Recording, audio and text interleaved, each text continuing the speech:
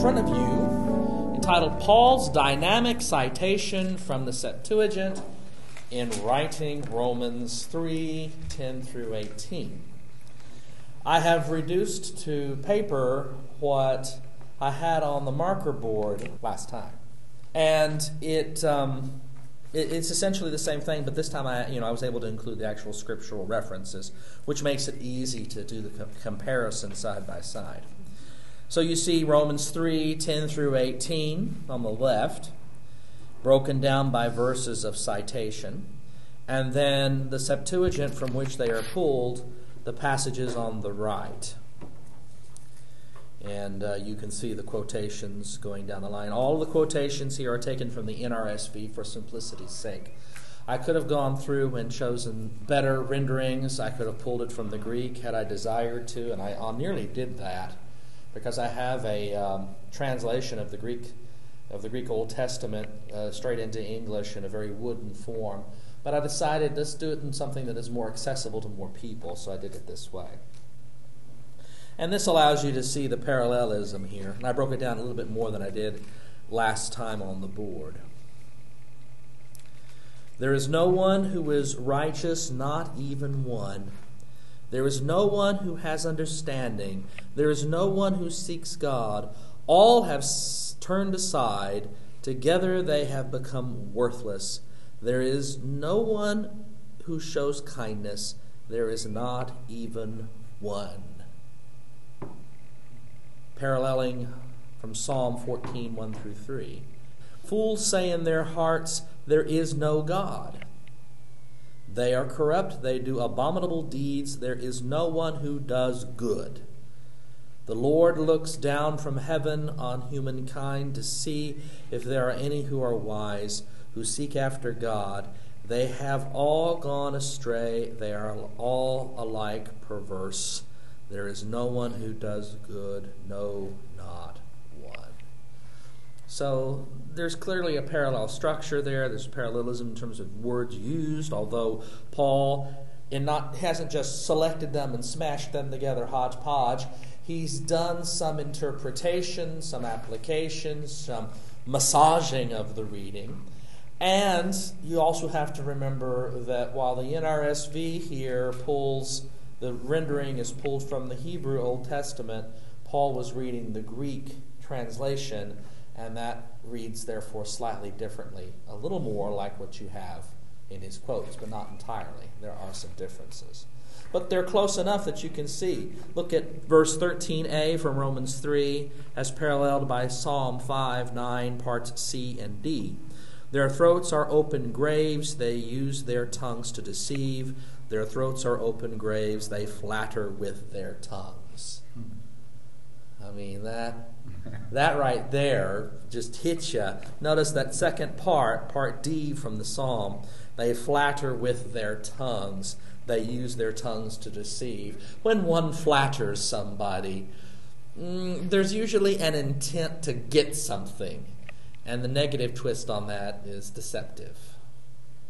Flattery will get you everywhere, my dear. Mm-hmm.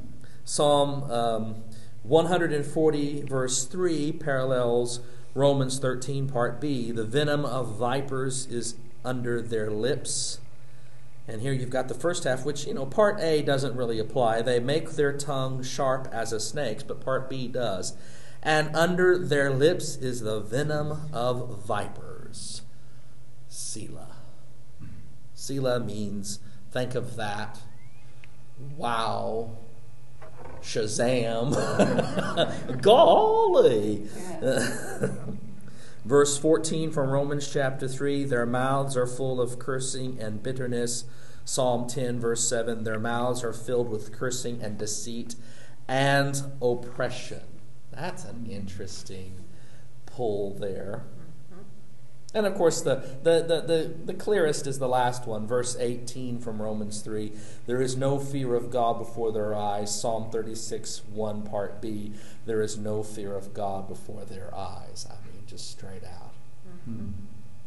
Paul, so deeply versed in the Old Testament, in the Hebrew Scriptures, and in their parallel Greek translation. is able to pull organically from multiple places, mostly from the Psalms here, one citation from Isaiah. And in fact, you could pile up extra passages that have similar allusions, but these are the most clear.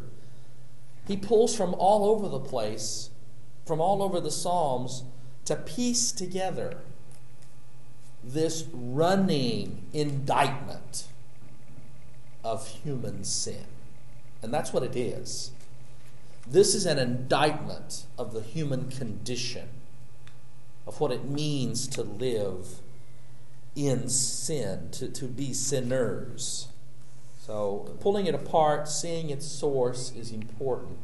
It reflects two things. It reflects the brilliance of Paul in being able to pull from across the Hebrew Bible, from the Greek translation of it, probably from memory.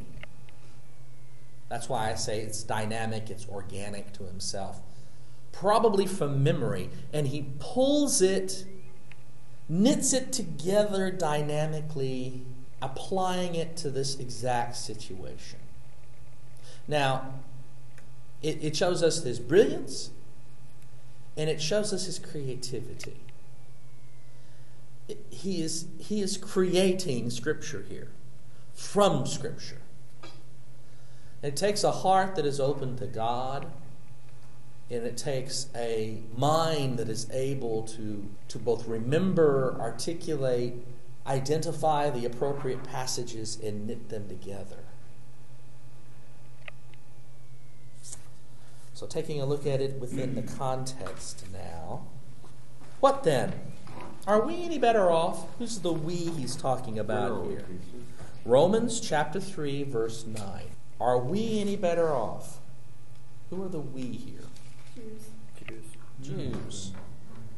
Inclusive of himself, and he's a Jew, and he's talking to the Jewish Christian community in Rome who have been bragging about how wonderful it is to be a Jewish Christian, how wonderful it is that they've got the law, how wonderful it is that they've got circumcision, and you dirty, rotten scoundrel Gentiles, you ought to get circumcised too.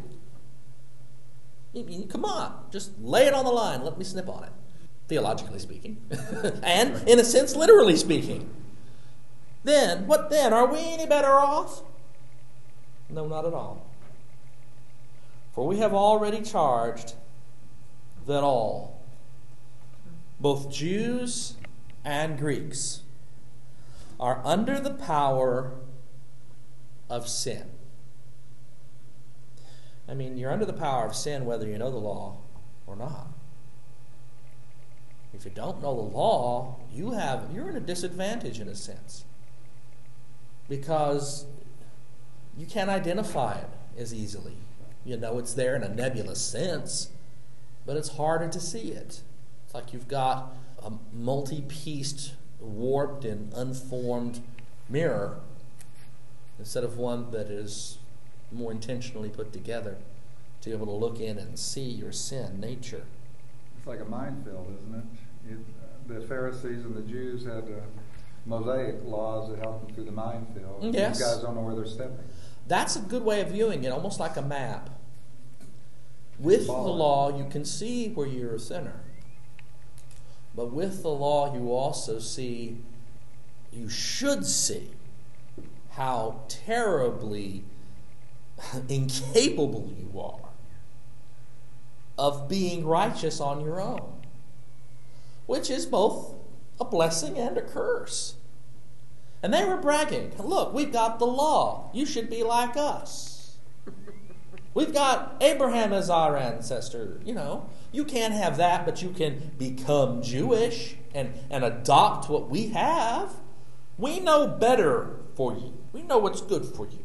Women cook kosher, make kosher clothing.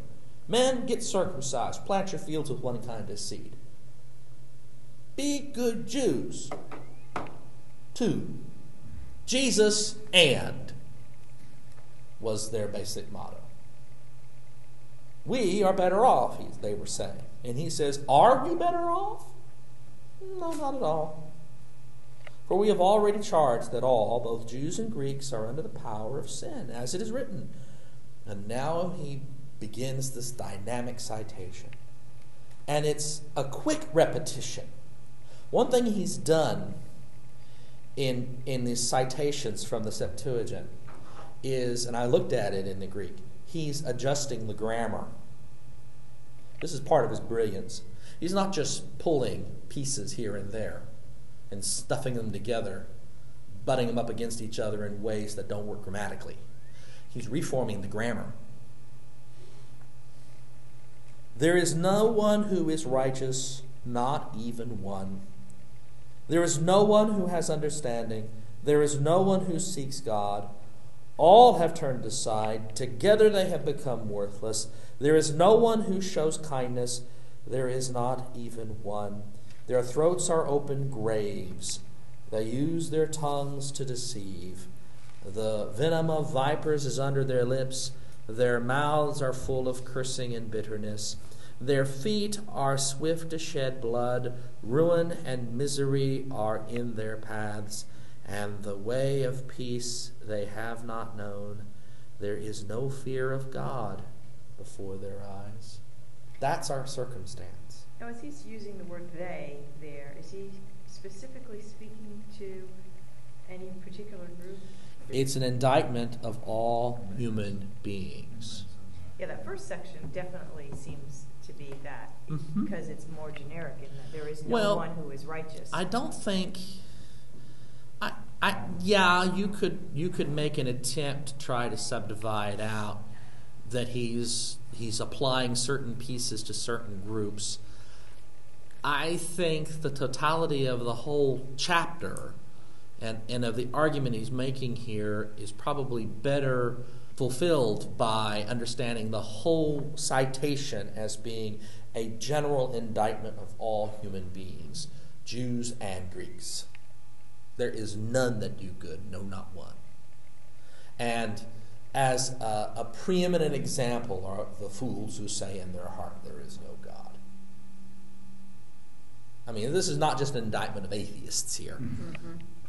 But when we attempt to make our own selves God and live the kind of lives that we want to live, and God's will for us be damned, well, we are making ourselves God, and that's not a God. We're a fool. If we're saying there is no God other than me. Ooh. So I think this is a general indictment against all people. Now, yeah, you could go through and pull out preeminent examples here of where Jewish Christians have been like vipers with the venom under their tongues. But you can say the same thing about certain Gentiles who opposed Christ and opposed the church. You know, but in that, when he's comparing 10:12 to us, pulling from Psalms, and I've noticed this, he does that pretty much all the way. Mm-hmm. He's a little more, how would you say it? And for instance, the best way to say it is, it says they have all gone astray in the Psalm. Yeah. And he says they have become worthless. Yeah. That's a little more stringent. They have gone astray. They have gone astray and reached the extent of what it means to go astray, which is to become worthless. Understood. He kind of sums it up for you, doesn't he? It's not as tactful as the song. No, you're worthless. You're worthless. We are all worthless. Yeah, they have gone astray and become sheep meat. Ground up sheep burgers. Yeah, reading that 10 through 12, you know, when I read those are worth something. To us who want to eat them. And in this case, to Satan who wants to eat us. He's saying we're worse than that. We're worthless. Yeah, we are like rotten sheep burgers. David is saying you're okay. You just went astray. That's right. You know. Well, not even. You're okay in the sense that you've still got a chance to come back. Yeah, if you're not perverse, you can come back. Veered off the path. I don't see that word. Not by our own ability, no. And that's what Paul is saying. Gotcha. As I said, he is interpreting here, as Looks well like as judging. quoting. Looks like he's judging. Yeah, he's laying an indictment against all humankind. And he is, it says they and there, but my goodness, there is no one would include himself. Exactly. Yeah. Not even I mean, he's inside the target in terms of his own ability to do it. Oh, wretched man that I am, he says elsewhere. I know what I'm supposed to do, but I cannot do it. That's the situation described here. All have turned aside. Together they have become worthless, rotting sheep meat. There is no one who shows kindness. There's not even one. Their throats are open graves. That is a powerful image, and one that could even come from Jesus. As we've said in the past, and we all know it from the Gospels, you're like a bunch of whitewashed tombs. You're pretty on the outside, but dead man's bones and uncleanness on the inside. Your throats are open graves. They use their tongues to deceive. It may sound good to begin with, but it's pernicious, evil. The venom of vipers is under their lips. Their mouths are full of cursing and bitterness. Their feet are swift to shed blood. They're not slow about doing it either. Let's just go killing. Ruin and misery are in their paths. I don't want to be around these people. They don't sound like a whole lot of fun, do they? You think they're already persecuting the Christians already? Who? Whatever's going on in this period of time.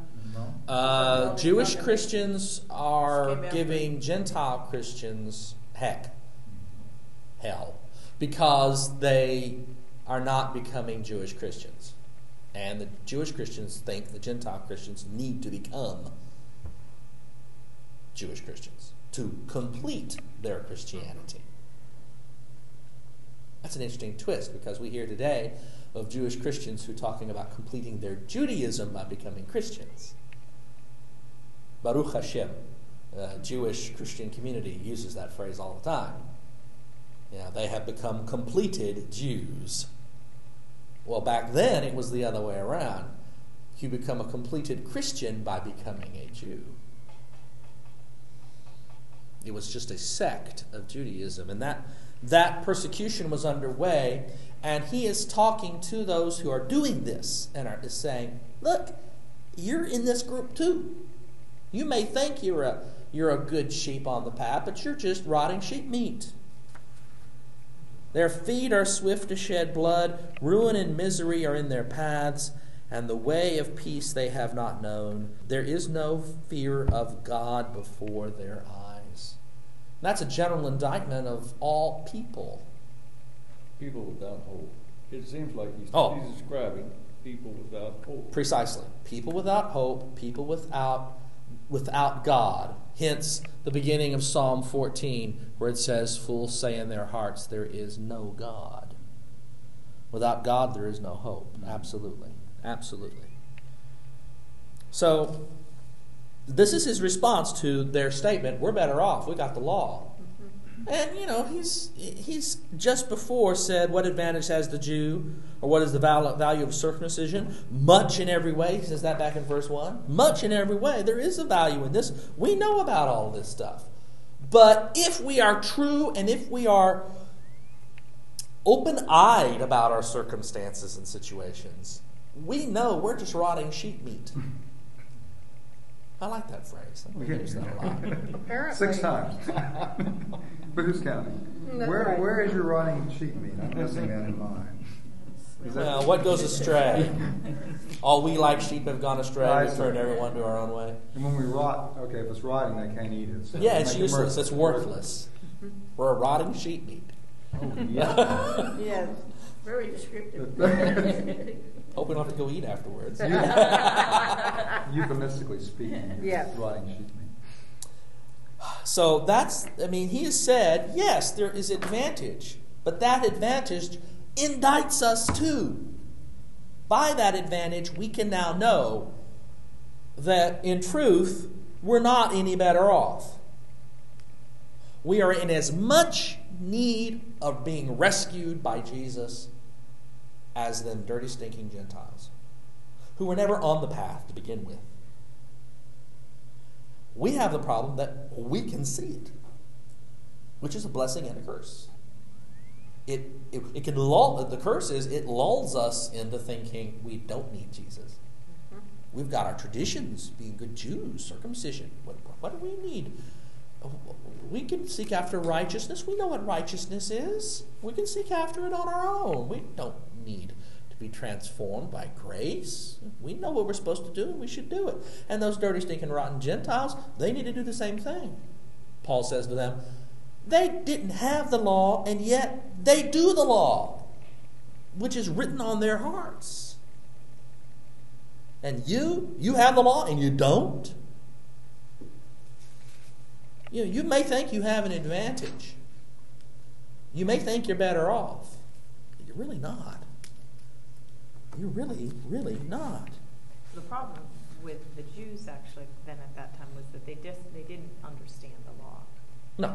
They didn't understand the true law. So they were misled by thinking that they understood the law that they had. They believed that the law was there to tell them how to be right with God. They believed that the purpose of the law was to show them how to be righteous. And what we learned by experience as sinners is that it shows us what righteousness is and our inability to be it by our own ability, by our own strength, by our own nature. We need help. And not just the sacrifice of animals. We need that sacrificial power, the power of Christ in us, which is what's going to be talked about next. Faith. We need that within us to make the connection with God, to enable us then to live that dikaiosune, that righteousness that God has for us. The law, therefore, becomes a schoolmaster to teach us how far we fall short of what God's expectations are, our inability to do it, and where do we go for relief? The Jews and the Jewish Christians had the disastrous problem of thinking they had the pathway for what they were supposed to do in the law. Jesus was an additive to do away with the necessity of the temple and the sacrificial system. It's still pretty, it's still nice, it's a neat ritual, let's keep doing it. But Jesus takes care of all of that. And so he gets rid of our sins, and then we can be good. In a sense, Jewish Christianity, the Jamesian version of Jewish Christianity, was much like what the heresy known as Pelagianism was in later centuries. Pelagius. Important heresy. It's the one that Calvinists tend to accuse most other Christians of being. But Pelagianism says that what we have in Adam and Eve and throughout the Old Testament in the law is the bad example of sin. And what we have in Jesus is the good example of how to not sin. So Jesus' death pays for sin. He's right. Unfortunately, after that, it's JC's example of how to live. Not grace, his example, which they said was grace. And it is, but it's insufficient. JC's example of how to live that we should follow. And you have it within your nature to do it. In other words, the concept of the fall and original sin doesn't exist. The idea of original sin, that you have a sin nature within you that keeps you from being able to do God's will, to be righteous, to complete the law, doesn't exist. It's just a bad example. Jesus gives us the good example. Well, and this whole structure that Paul does is the direct opposite of Pelagianism. Yeah, exactly. Because Pelagian's saying that everybody is essentially good. Pelagius says everybody is basically good, and we learn how to be evil. We learn how to do this, verses 10 through 18. This is learned behavior according to Pelagius. Not endemic to our natures because of the fall, but learned by the bad example of Adam and Eve et al. Why then do they claim the first item, that Jesus' death pays for sin, Because if there was no sin to pay for? They don't deny that there is no sin to pay for. They believe that sin is real. It's following the bad example of Adam and Eve et al. Bad choices. Bad choices, yeah. It's the bad things that you do, not the nature. Hence, Jesus' death pays for those bad things.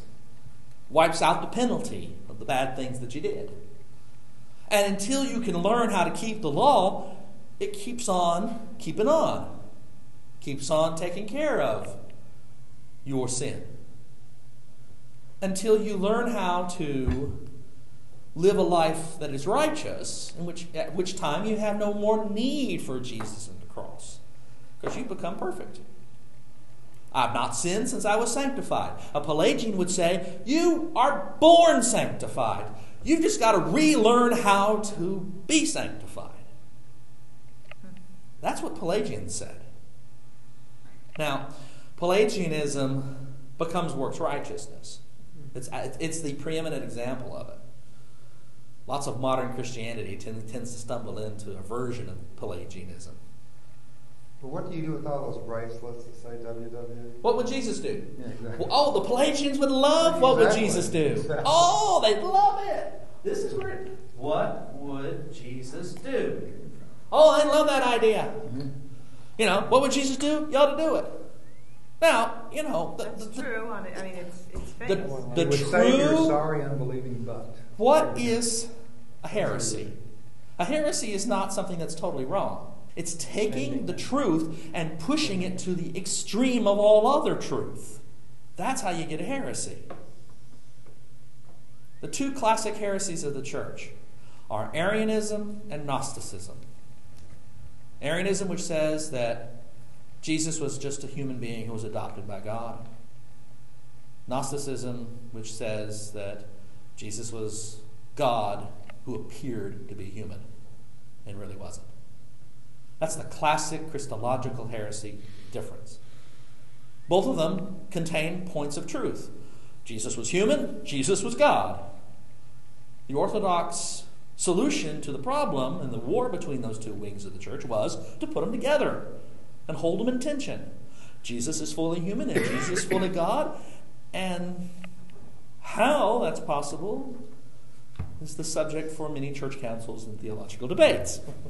But Pelagianism, in this case, would say all this from verse 10 down is learned behavior.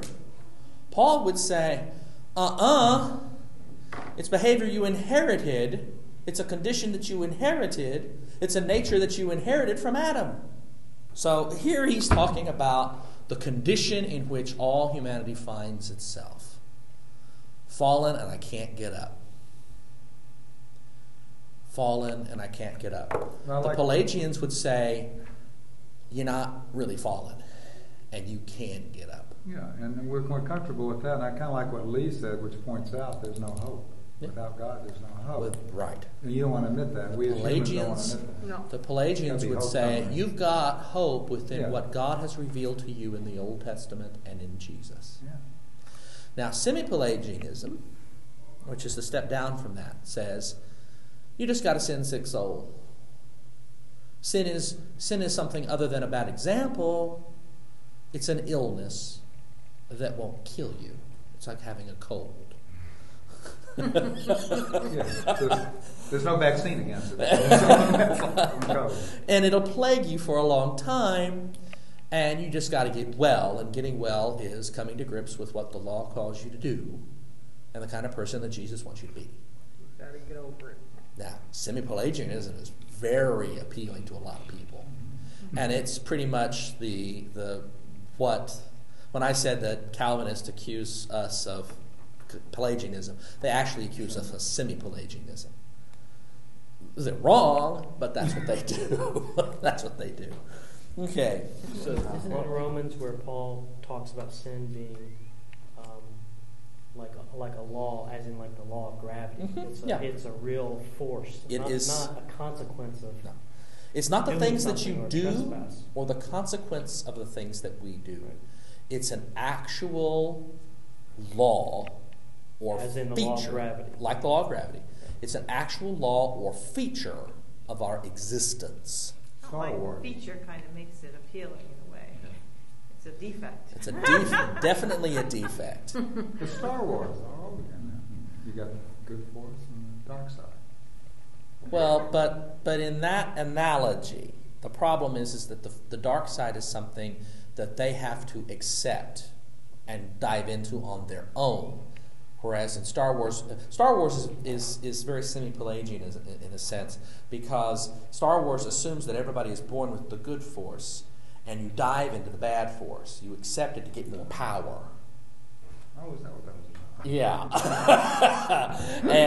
and what Paul is saying is everybody's born in the dark force. Everybody's born in the dark force. Jesus brings the light force. You were going to say? Well, I was going to say, I could be misapplying it, but what I thought of when you were describing this is, wasn't there a sacrifice that was a trespass offering different than the sin offering? And I always equated that to the trespass offering was for things that I know about shortfalling with the law versus a sin offering, which was more all-encompassing, almost like addressing the condition versus the trespass. The specific trespass offering is for the specific things that I do bad. I lied last week. This takes care of that. The general sin offering is for the whole condition, for the sins I don't even know I committed, either by omission or commission. The sins the basic very nature that's endemic to myself. And that sin offering they did once a year, whereas a trespass offering they could do anytime, all the time. Anytime. Do Christian Jews do the sin offering too? I don't know if Jewish Christians between 33 and 70 continue to do that. I would assume someone like James would, because that's a good part of the tradition.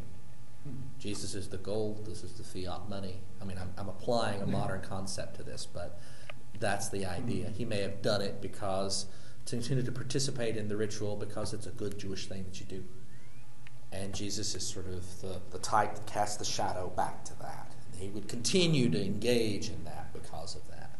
I thought the ultimate non sequitur. He's already done it for you. He has. So he's done it, and it buys up all the past events and all the future sacrifices. So why would you keep doing it once a year? Because it's a beautiful shadow of the original type of Christ. Good tradition. That's why you might want to do it. I don't want to do it, but I'm trying to put my brain into James, and James was so much into what you do. Show me your faith, I'll show you my works. Faith without works is dead. Sorry, James, faith without works isn't faith. And I don't mean the works of the law. I mean the works of Christ's righteousness living through you. The acts of faith. Faith is not passive belief. James had a very poor understanding of Greek. You can see it in his letter. That's just exactly what I was going to ask. You can see it in his letter. The grammatical errors in James that makes sense. are some of the most prolific in the entire New Testament. Some of the copyists cleaned it up a little bit over time. But you go back to the earliest copies of the letter of James, and it's... Yeah, you need an editor really bad, James. So he's describing here... I'm trying to get us forward. He's describing here the condition... I mean, we've been going for 45 minutes and haven't gotten a new verse yet. He's describing the condition of humanity here, in contradistinction to what the Jews had been saying, which is, hey, we're Jews, you ought to be paying attention to us and doing what we say because we know what's really good for you, Gentile Christians. And he's saying, yeah, you're right, you do have the advantage of knowing the law, but that doesn't make you any better off because we're all right here. We're all ground up sheep meat. That's rotting. 7. Now, 8. ticking on the bird. Now we know. Verse 19. Let's get at least one verse in here tonight. Now we know that I want to get to 21 and following because that's some of my favorite Bible. Now we know that whatever the law says, it speaks to those who are under the law, so that every mouth may be silenced and the whole world may be held accountable to God. For no human being will be justified in his sight by deeds prescribed by the law.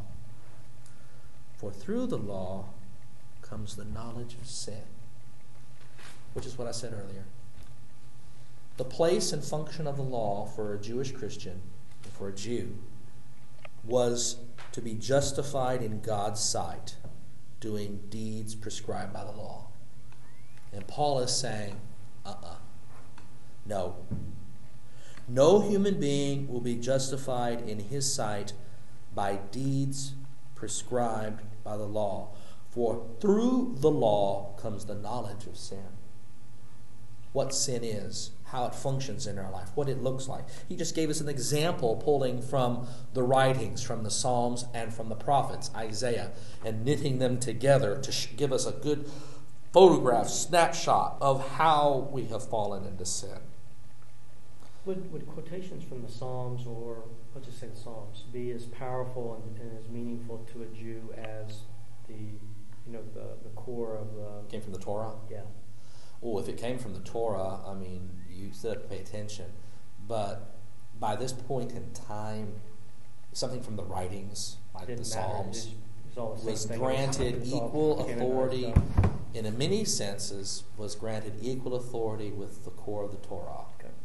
Because the Psalms, the writings, was the worship liturgy of the, not just of the church, but because the church got it from the synagogue. When they would sing in synagogue, they'd sing the Psalms, just like the church in later generation, independent of the synagogue. Their hymns were the Psalms in many cases, pieced together. So yeah. And the prophets too, especially Isaiah. They had a deep love of Isaiah. Didn't understand him, but they had a deep love of Isaiah. They didn't listen to him either. No. Okay.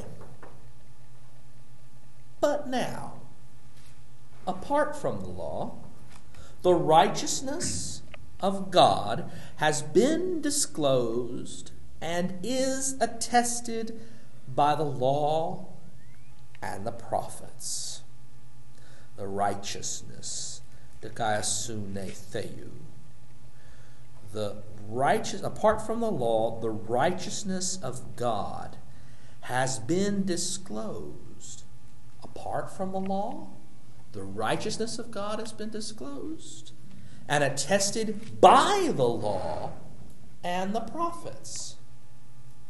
The righteousness of God through faith in Jesus Christ for all who believe. I'm going to stop right there mid-verse. We may not get any further tonight. I want to hear your readings of verse 22. The righteousness of God through faith in Jesus Christ for all who believe. What have you got there?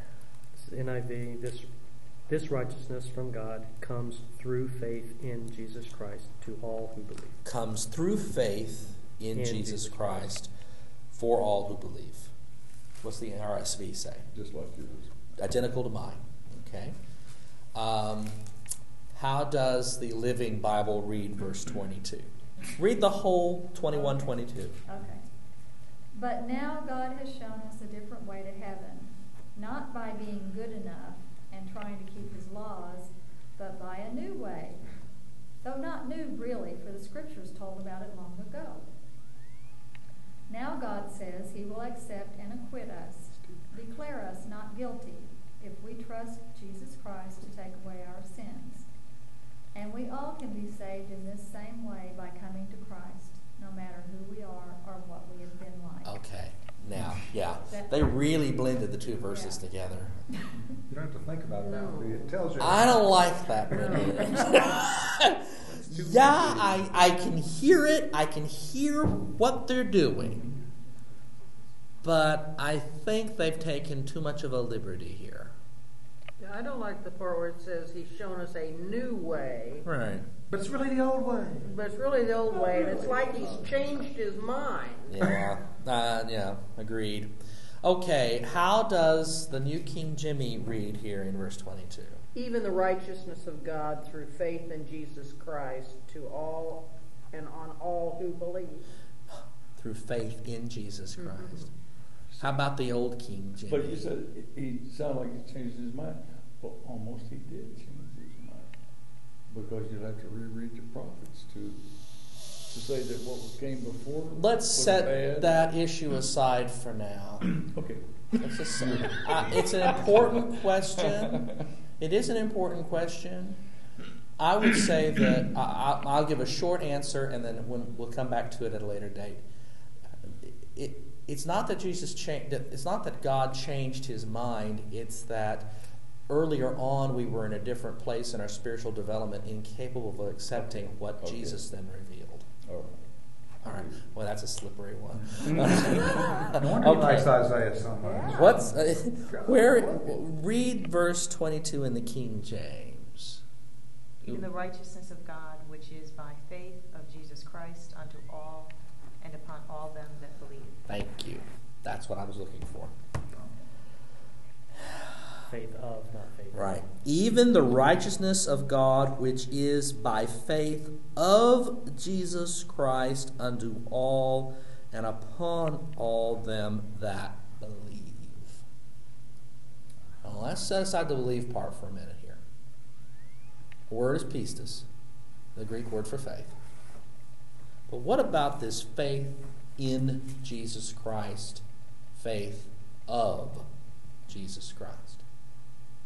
I mean, in and of are two different things, right? Mm-hmm. Yeah, they are in English. Yep. What we have here in Greek reads, Dikaisune de Theo dia pistios Jesu Christu eis pantas tus pistiontes ugar estin diastole, but I've already read too far. Dia pistios Jesu Christu, and that's it. Dia pistios Jesu Christu. It's in genitive. The genitive is possessive. My marker. Marker of Greg Neal. Book of Greg Neal. Faith Right. of Jesus Christ. Faith of Jesus Christ. But genitive in Greek is slippery because context can sometimes indicate that it is not mine, possessive concept, but instead almost locative, faith in, subjective, not objective. Sometimes this is objective, my book of Greg Neal, but subjective makes it the thing that is identified by the case is the subject. Faith in Jesus Christ. Now, Well, thank God, because I'd hate to have that. now, I think I have this faith. here's the question. Give me a Did break. that clear it up for everybody? No. I'm the only one who knows better off. You don't have to be perfect like Jesus and have that type of faith. All right, Because here you're we a go. subject, you see. Faith in, faith of. Nearly every modern translation, even the New King Jimmy, renders it faith in. Subjective genitive. The King James and a few translations render the genitive of, not in. Now, I did a little reading. Douglas Moo, the New International Commentary on the Greek New Testament, the Epistle to the Romans. Douglas Moo is a brilliant scholar. Calvinist, but I won't hold that against him. He writes as follows. Picking up another key theme from chapter 1, verse 17, Paul highlights faith as the means by which God's justifying work becomes applicable to individuals. This, at least, is how this phrase has usually been interpreted. And see, for an example, almost all modern English translations. But an alternative interpretation has been gaining favor. On this view, Paul asserts not that God's righteousness is attained through faith in Jesus Christ, but through the faith of Jesus Christ, or through the faithfulness shown by Jesus Christ. Advocates of this interpretation argue that it is the more likely one linguistically, and that it makes better sense in the context. They are right on the linguistics. It really is. For this interpretation avoids, now this is the contextual place where they make their argument. For this interpretation avoids the tautology, I'll explain that in a second, involved in the traditional view, which has Paul asserting the importance of human faith twice. Did you hear it? The righteousness of God through faith in Jesus Christ for all who believe. Faith in Jesus Christ for all who believe. That's tautological, isn't it? If it's the righteousness of God through faith in Jesus Christ, but only for those who believe, or for those who believe, literally, why say it twice? The argument here is it's not a tautological statement, but in fact a straightforward one. Through the faith of Jesus Christ for all who believe, who exercise faith. That's a faithing thing, yeah. If you got faithing, you don't have a tautology, but if you have a tautology. Our faith, therefore, to summarize the next two paragraphs of Moo, he's a long-winded Calvinist, to summarize what Douglas Moo says here, it's our faith in the faith of Jesus. Now he says one of the arguments against this theory is that it doesn't become faith in who Jesus is and what Jesus did on the cross for us, but our faith in his faith. But his faith is then demonstrated by what he did on the cross. His faith is then actualized and empowered by what he did on the cross, and so is ours. Through the faith of Jesus Christ. What is the faith of Jesus Christ? His faith in the Father that he would be raised from the dead. His faith that what he was doing on the cross would remit the sins of the whole world and that he would be raised from the dead. More than that, but that's certainly the start of it. And maybe the most important piece right here. Explain to me why that isn't why we aren't coddling up to that concept again of the example of Jesus? Well, here, let's read this. I'll go ahead and read Moo. Okay. Despite these arguments, the traditional interpretation of the phrase is preferable. The linguistic argument in favor of the alternative rendering is by no means compelling. And he goes on and he explains here for several sentences about how pistis, when it takes the genitive in other places, is not always possessive. And he's right, but it often is too. It often is. If, on the other hand, pistis is translated faith, it is necessary to introduce some very dubious theology in order to speak meaningfully about the faith exercised by Jesus, the faith of Jesus Christ. Huh? And that's all he says. He says it's dubious. You have to introduce some dubious theology in order to speak meaningfully about the faith exercised by Jesus Christ. It's pretty weak to stop there. Well, yeah, but that's all he says. Finally, and most damaging to the hypothesis in either form is the constant use of pistis throughout 3:21 through 4:25 to designate the faith exercised by people in God, or Christ, as the sole means of justification. Well, if it's Christ's faith in God too, then at the risk of being defined a Pelagian. Jesus' faith is not just an example. It empowers our faith, fills up our faith, enables our faith. It's the source of our faith. The source of our faith is Christ's faith. Because we can't do it on our own. He does it for us. He does it for us, and if we attribute gaining the righteousness of God through faith in Jesus Christ, that's something I've done. I've believed in Him, and therefore I'm righteous. That one little push in the argument is probably what he's identifying as being dubious. Mm-hmm. Because it is a little bit weak to say that faith becomes something that you do endemically. Mm-hmm. Faith elsewhere is defined as a gift of God. Here, it's defined as a gift of Christ Jesus' own faith. And the entire cross event, his suffering before, his crucifixion, his death, his burial, his resurrection, his ascension, all of that is part of the Christ cross event. And his faith throughout all of it. And what he did for us empowers then our faith. Moo identifies as being dubious here. I think you're right, a little too quickly. To me, it makes a lot more sense to be of. Because you add voice 21 the and 22. Yeah. There is now a righteousness from God. Now he goes on to say, how did that righteousness come to be? The faith of Jesus Christ.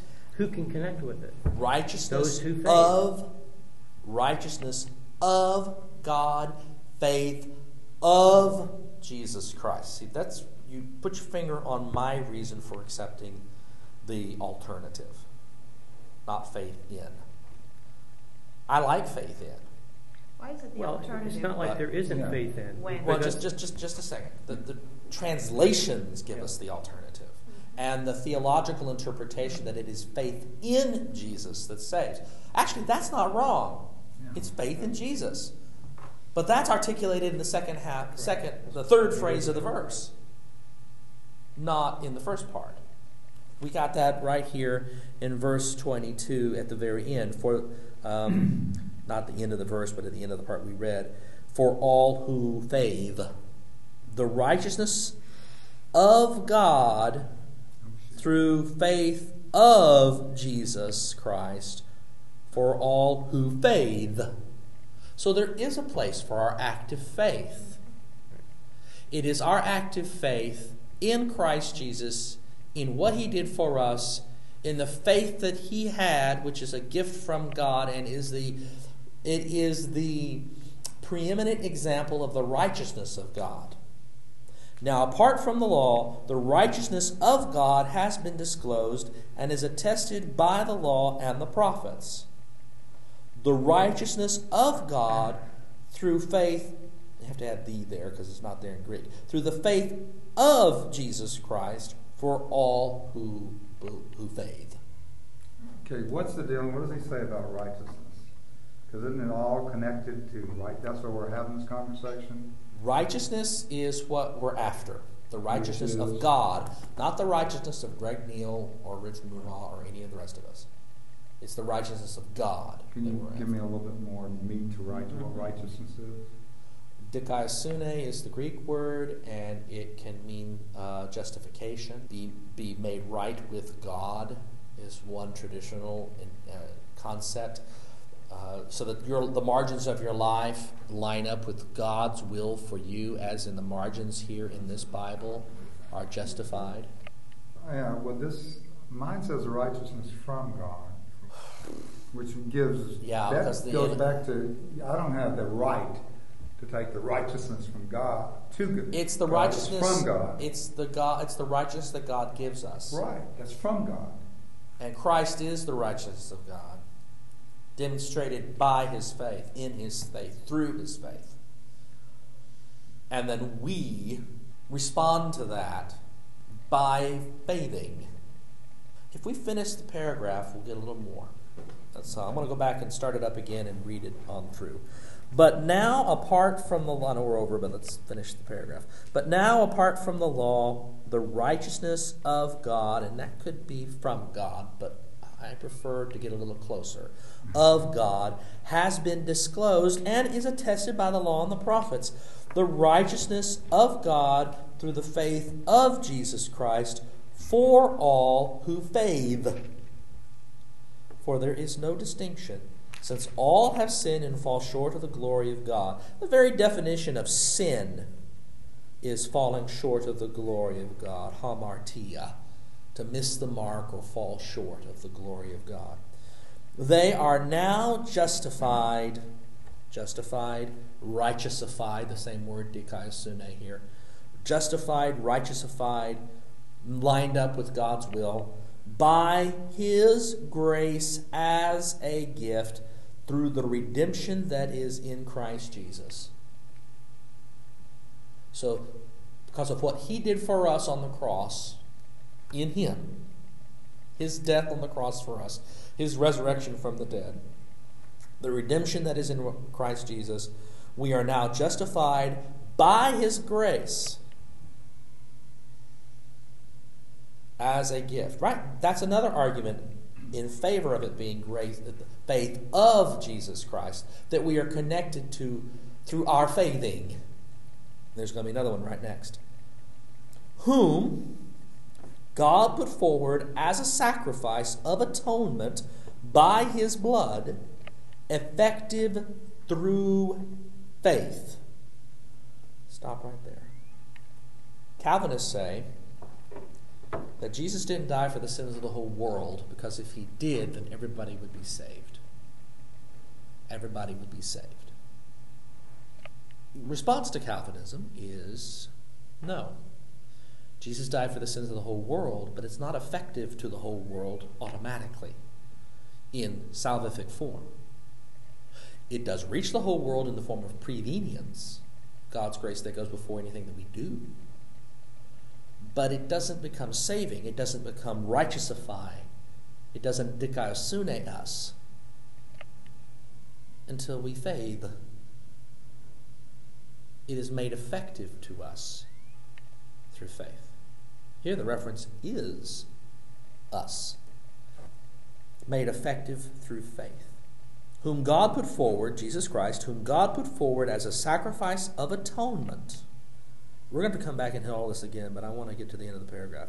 Whom God put forward as a sacrifice of atonement by His blood, effective through faith. The sacrifice of atonement by His blood becomes effective for us through faith. He did this to show His righteousness, because in His divine forbearance He had passed over the sins previously committed. Christ becomes our Passover. It was to prove at the present time that He Himself is righteous, and that He justifies, dikaiosune, the one who has faith in Jesus. No, the one who has the faith of Jesus. And we may double that check, make sure that's the harder, genitive. Yeah.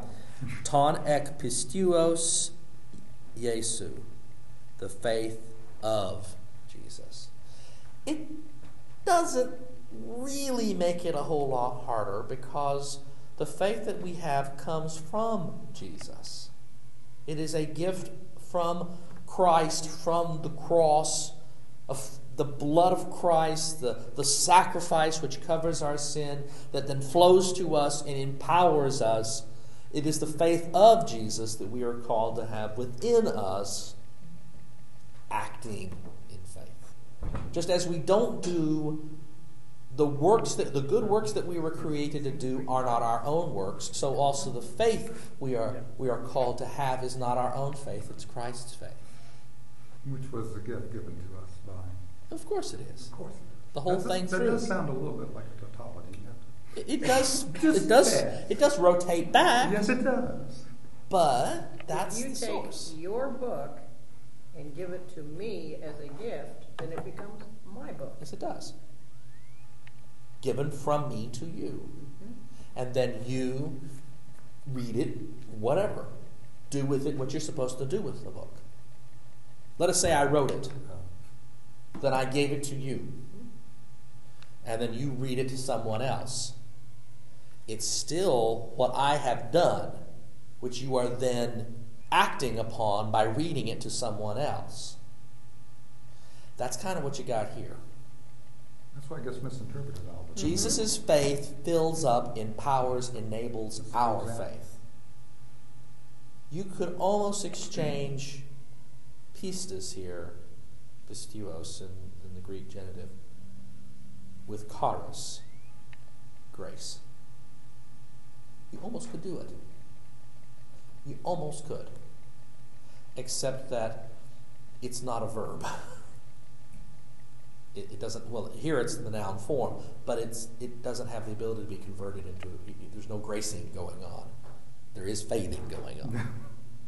It's the grace that lays behind the faith, is what I'm talking about. Here it becomes a substance that then infills us. In the 26th verse, though, I have in Jesus. I don't have of Jesus. Still pistios. It's still in the genitive. So the King James wasn't consistent. It looks like the exact same grammatical formation. More about us and having faith in Jesus, whereas before it was talking more about the originating of faith, which was the faith of Jesus. It started it all. It shifts at verse 25. Right. So it makes sense to me, at least, to have of over here in verse 22, and then to have. Well, the reason why is because while the grammatical formation is genitive, it has the preposition ek in there. Ton ek pistuos Jesu. It's in the genitive formation. Pistuos, the same as before, the eos, but it has the preposition ek in front of it. And the other one didn't. The other one just depends upon the grammar. I'm going to double check to see how many different relative forms ek has, because up here in verse 22, it reads pistios Jesu Christu. Dia through pistios, the faith of Jesus Christ. Whereas down here in verse 26, it says ton the. It actually includes the definite article here. Ton ek pistios Jesu. Righteous justifies the one who righteousifies the one who has, well, the faith of Jesus is how I would read that still, because the definite article determines it. I'll double check to see what ek means here. I think it can mean of. I'll double check the grammar there and see, but my initial reading is it's great, the faith of Jesus here. Even though the focus beginning in verse 25 is really more our faith in His faith. The faith of Jesus seems a little unattainable versus the faith in Jesus. I mean, to me, Jesus' level of faith was much higher than what I feel I could ever really obtain. I mean, it was by yourself, but it was God. without. Thank you, Rich. Exactly. Yeah. It's not what we do. It's never, the good works is not what we do. It's Jesus working through us. Faith is not what we do. It's Jesus' faith working through us. And yes, we have the responsibility to actually act, and we cause trouble every time we refuse to exercise faith. Every time we refuse to faith, we mess things up. That sounds complicated, though. If Jesus, but Jesus is never the refused. push that gets us there. He is the author and finisher of our faith. But then we have to do something. No, I mean, it's a little complicated. You're putting it all on Jesus. Jesus is the one who does it, not we. That's correct. If that's that's true, why doesn't everybody... Who died on the cross? Okay, why doesn't everybody have that? We have to make this step. Yeah, we have to respond. It's that book thing. Her analogy was great. The book. Her analogy is perfect. The book. If she doesn't do anything with the book, if she gets a book from him that he wrote, God, and sets it on a shelf and never reads it, and she doesn't do anything with it, and she's got nothing. she doesn't have the glory of God, so she's out of the picture, man. She had a chance to respond. She might as well not have the book. That's right. Exactly. If I don't use it, I might as well not have it. It's getting dusty. If you don't read it aloud or read it to yourself, you've done nothing with it. You may have it on your shelf. It may look pretty up there. I know lots of preachers who have lots of books and never read one. And lawyers too.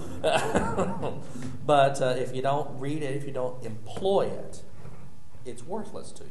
Okay, it sounded at first like the book gets down and says, "Come here, I won't tell you something."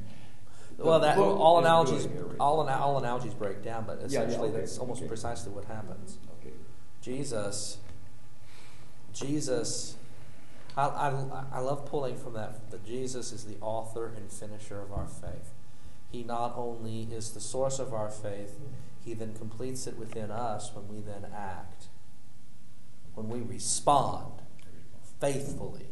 When we say yes and trust and do. But then there's that sanctification process that we have that he didn't have to go through.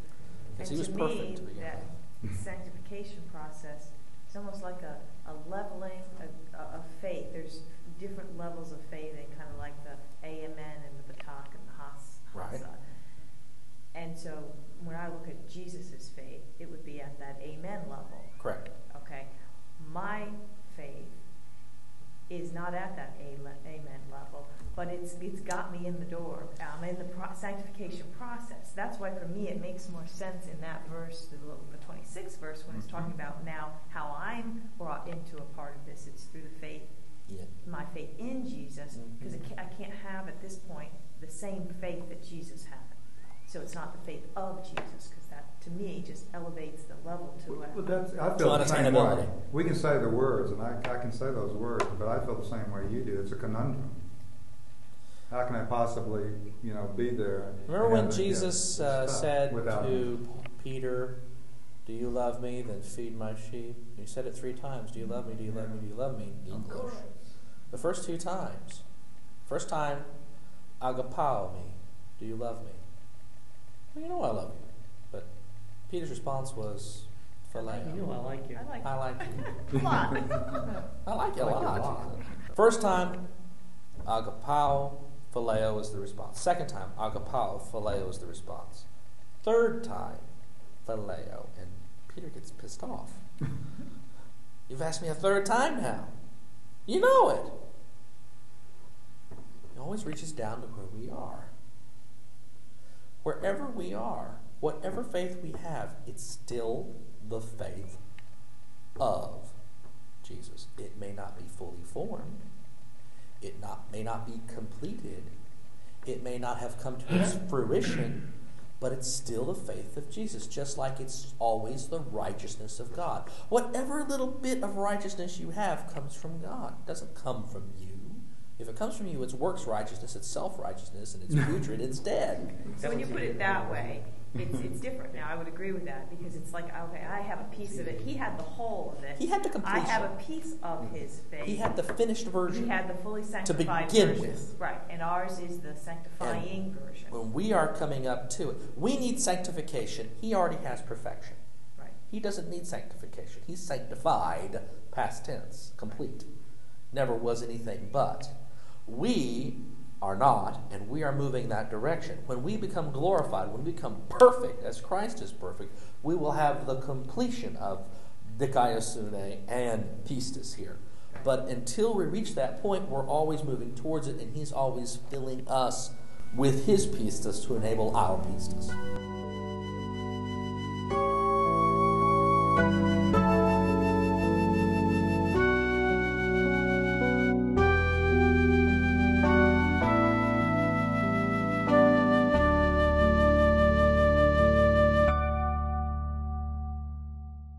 You have been listening to a Bible study by Dr. Gregory Neal, Senior Pastor of St. Stephen United Methodist Church and Rector of Grace Incarnate Ministries.